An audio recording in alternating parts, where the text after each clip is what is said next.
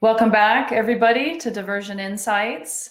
Today, my guests are Liron Barron, who is a software developer and data scientist, and Dana Davino, who is a licensed mental health counselor credentialed in alcohol and substance abuse counseling.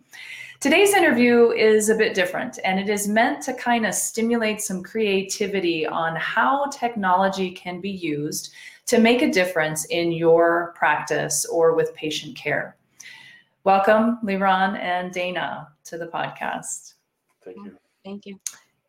Now, during our first conversation I had with Liron, he stated that many healthcare professionals don't grasp how much manual work can be removed from their day-to-day workflow and optimized with technology. In optimizing, they can then use the data so much more effectively than they have been. Well, I'm one of those healthcare professionals. I just don't think IT. So I thought it would be interesting to have this conversation and have them share with how Dana has taken advantage of the technology in her practice. So Dana, give us a bit of the history and why you first reached out to Liron. There is so much information available in our EHR that is difficult to extract and difficult to read. So one of the things that were important to us is to really understand our population, to know our demographics, to know who we're treating, who's active in which disorders. So with that, we brainstorm basically what's important to us to see. We want to know how our program is doing. We want to know how our counselors are doing. We want to know how our patients are showing up. We want to trend if they're compliant with medication, which medications they're on. So we needed a place to see all of this information together and easily. So visually is probably one of the easiest ways that we can identify it, recognize it in snapshots. So that's basically what we created. Okay. Can you give us a few examples of specific data that you are now gaining access to pretty quickly and how it has improved your practice or your patient experiences? Sure. One of the most valuable tools that we created was a patient attendance chart that allows us to import our session information and then in a color-coded chart be able to see who is showing up and their attendance for the last several weeks. So we look at 5 weeks back and it gives us a percentage on the average of their attendance over a 5-week period. It allows us to see the consistency or inconsistency and identify who is at risk, who's at risk of not attending, who's compliant, and who those where the people are in the middle. So it really gives us an opportunity to quickly identify where we need to focus our attention. Yeah, quickly and accurately. I could just see me saying, I feel like it's been a while since I've seen so-and-so. And then you go. Absolutely. And especially because we're multiple providers. So someone may have been seen, but not by their primary care or not by their psych nurse.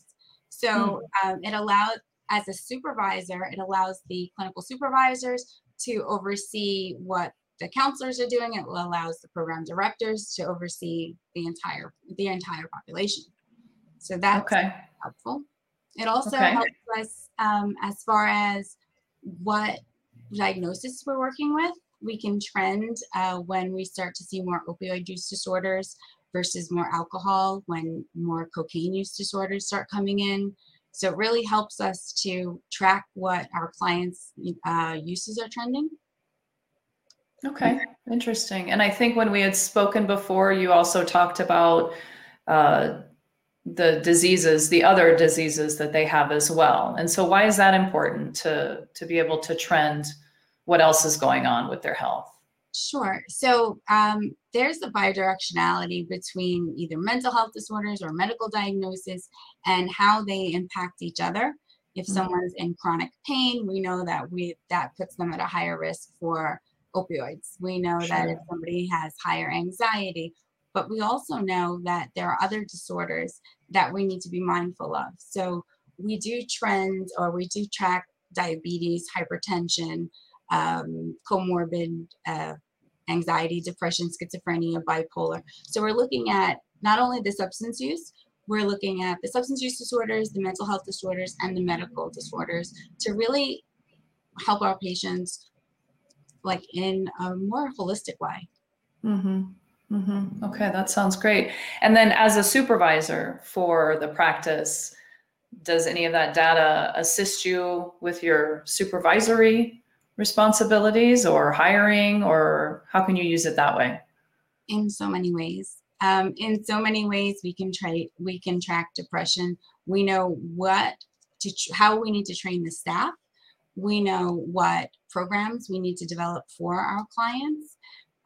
We know how to hire. So if we're looking at hiring, we can look at the production, or we call it direct client contact hours. So two interns come in at the same time, and we're looking at who is more engaging with patients, whose patients stay longer in treatment. These are all metrics that we can track. And when we're looking to hire someone, it's not about, who do you like better? It's about Right. who's more engaging with our clients. Who do our clients like better? So that Mm-hmm. really helps us on a program level. Okay, wow, that's a lot of data that I don't know that I ever would have thought about optimizing, automating, and getting, right? I mean, it's just, I don't know, I don't think that way. So I guess I'm one of those people, Liron, that has that, I don't know if it's a mental barrier, or I don't think that way. So besides not thinking that way, are there other reasons, Liron, that you think that healthcare clinicians are resistant to this, don't reach out for automation? What are your thoughts on that based on your experiences? I think that there is a challenging relationship between IT and healthcare providers, generally speaking, for many, many reasons. I think the key is to have a relationship similar to the one that Dana and I have, where she knows the patients, I know the system, and what to do with the data to give her the answers that she's looking for. And I think understanding a starting point is typically hard, right? So then kind of framing the entire thing in terms of IT, I would say isn't the best approach. I would say the best approach is to think about what type of information do you need in order to do your job. So in your typical outpatient type of operation, you need to know how many patients did we see. You need to know what's our retention rate, how long do they stay here on average, and there's some key metrics, right, that you need to know. And in fact, when we started this entire project started when Dana initially showed me the report that they were running and how it was taking some poor person all weekend to generate this. And I said, well, we could do this in a few minutes with some automation. And so we did that, Oh. right? And what ends up happening is Dana looks at this stuff and she's like, well, what about this and this and this? So we really just think about it in terms of question, right? Like as a data scientist, I can sit there and look at pretty charts and graphs all day long, and that's all well and good. But as a clinician, you have a job to do and you have a lot of decision points, and it's very helpful to incorporate data and patterns as part of your decision-making process. So I would say to frame the entire thing in terms of what information, what questions do you have? What are your starting questions? And in 4 years, we haven't yet run short of like, no, I have all the information I need. We're good. We're done here. Like that just has not happened. Wow. Yeah, you got the automation itch, Dana. Now you just keep going. And I'm sure that does. It's like, oh, wait, what else can we do? And I think, you're right, Liron, in hospitals, the IT department is going in multiple directions, or they may have specialists in different departments that aren't necessarily the person that can get it done for you. or you just have that red tape because there's more going on. But having a data scientist that is maybe devoted to your department might be a really great thing. I know that I have reached out to them at previous places to run some data. We had an initiative at a hospital that I worked at to be more judicious with the opioid prescribing. But I needed to see how did it, change. And they wrote a little bit of a report for me, but I still had to kind of, sort and put some pieces together. It didn't just like jump out at me, but it was easier than going through every patient chart and figuring out, what the changes have been. So I think that it's maybe a matter of resources at a lot of facilities. And so you don't ask because it is going to take a while to get something. So I think that's great that you two kind of found each other. And Liron obviously seems to be good at what he does. And then that conversation. And as you talk more, you realize, hey, wait, there's something else I can do with that. After you start to learn more and more about what it is that you each can do. So I think that's fantastic that you brainstorm and do those types of things. Are there any, if somebody has some ideas and wants to do something, and I'm talking probably more of a outside of a hospital facility, but in a practice, what do you recommend? What are the first steps that you would see that they should go through? And what are some important things to remember and consider when thinking about developing some automation for their data? So I think it's helpful to break down insights into different categories. So in our work, we have the executive type of insights. So what is the health of our operation in the past year? How did COVID affect our numbers? So that's like the executive function. Then you have your patient demographic function.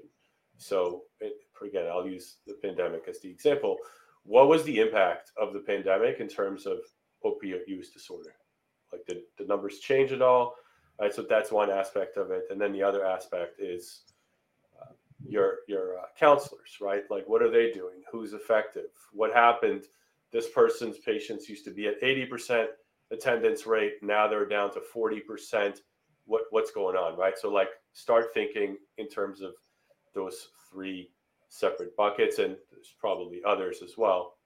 And then more than likely, you are looking at some forms of data today, whether it's the number of patients you've seen, right? Because all these things ultimately tie to revenue, and without that, you're not going to be in business for too long. So like, you have to keep an eye on that, and somebody has to keep an eye on that in some capacity.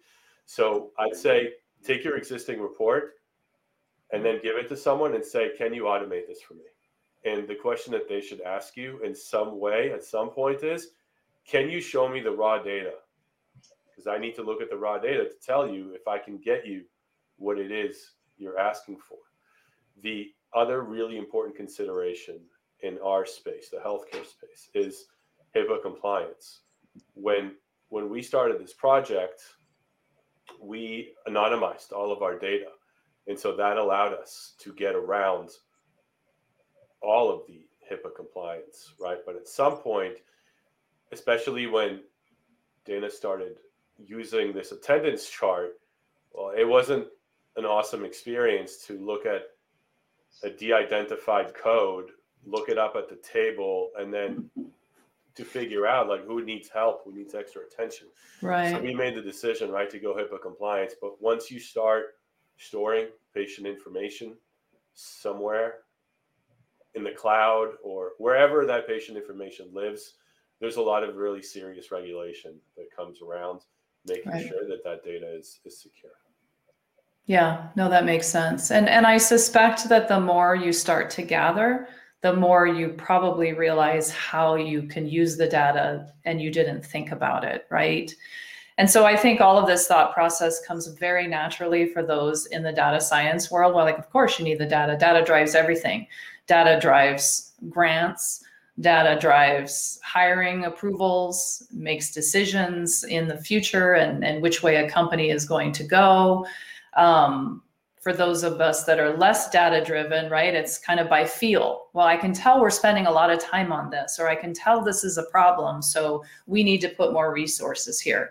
But leadership wants some numbers. Well, how much, how much is it impacting us? And so prove to me that the resources need to go here. So that's another thing. And I'm just thinking about, in the healthcare world with those that are monitoring for diversion, how long does it take to find somebody, or how much time are you spending on practice issues or automated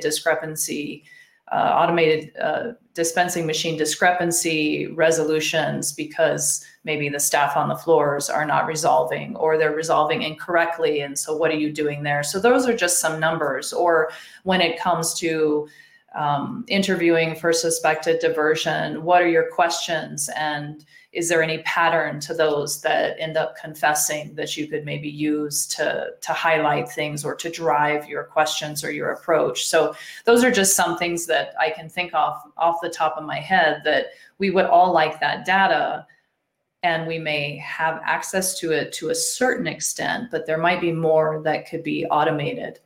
So if you've got a good data scientist at your facility, or you know one named Liron Barron, perhaps, then there's a lot of things that you can do. So I think that's great.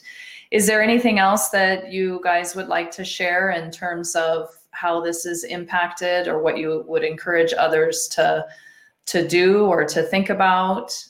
I would just say, data is the means to the end, right? Data is how we get to where you want to go.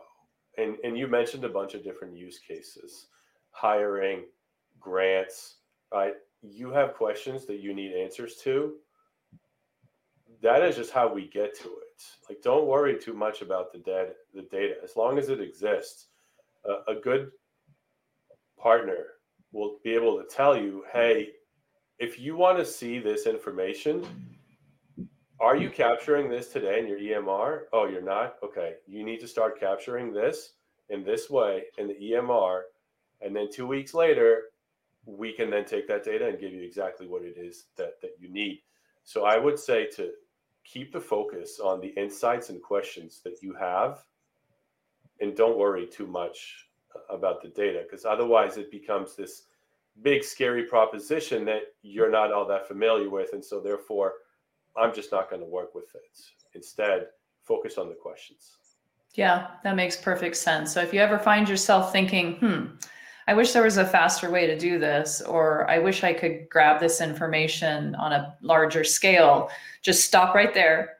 Don't overwhelm yourself with thinking, well, how can I do this? And just know that it can be done if the data can be gathered, and then reach out and work with somebody to get it done. I think that's probably the bottom line, right? It's also been super helpful, right, in the past, where Dana has like proof of concepts of what it is she's looking for, and she's presenting those to me, and that gives me a really good idea of what our end result needs to be. And now I can start applying the engineering process and start working backwards to figure out, okay, well, how do we get there? Yeah. Except that it takes about 2 days to get the proof of concept, and it takes about 5 seconds once it's done. Yeah, well, it's a good partnership between the scientist and the engineer, right? We have different skill sets, and but together we can really come up with something amazing if we put our heads together. Okay, great. I want to thank you both for your time. And I've enjoyed it. It's opened my mind up a little bit, because as I said, I don't think this way. So it's challenged me to open up a little bit. Just a quick closing thought for me is that, as Dana said, right, there's all this data out there, and there are a lot of people who need help. And like, that's why I got into this, is because I knew that there were ways that we could leverage this data to have a bigger impact on folks. And so I would encourage those folks who are in charge of helping people get better to use all the tools that they have at their disposal in order to do that. And I think data automation or dashboards or those types of insights are just a small part of that overall equation, but I think they're tremendously helpful. Yeah, I agree. Keeping tabs on those patients, taking that holistic approach and reaching out to them when they start to slip and they're not coming as much. And you're right, LaRon, we're here to help people. And so if that objective data can tell you when you need to go that extra mile to reach out to somebody that hasn't been showing up, I think that makes all the difference. Absolutely. Yeah, good point. Okay. All right. Thank you both very much for your time. Thank you. Thank you.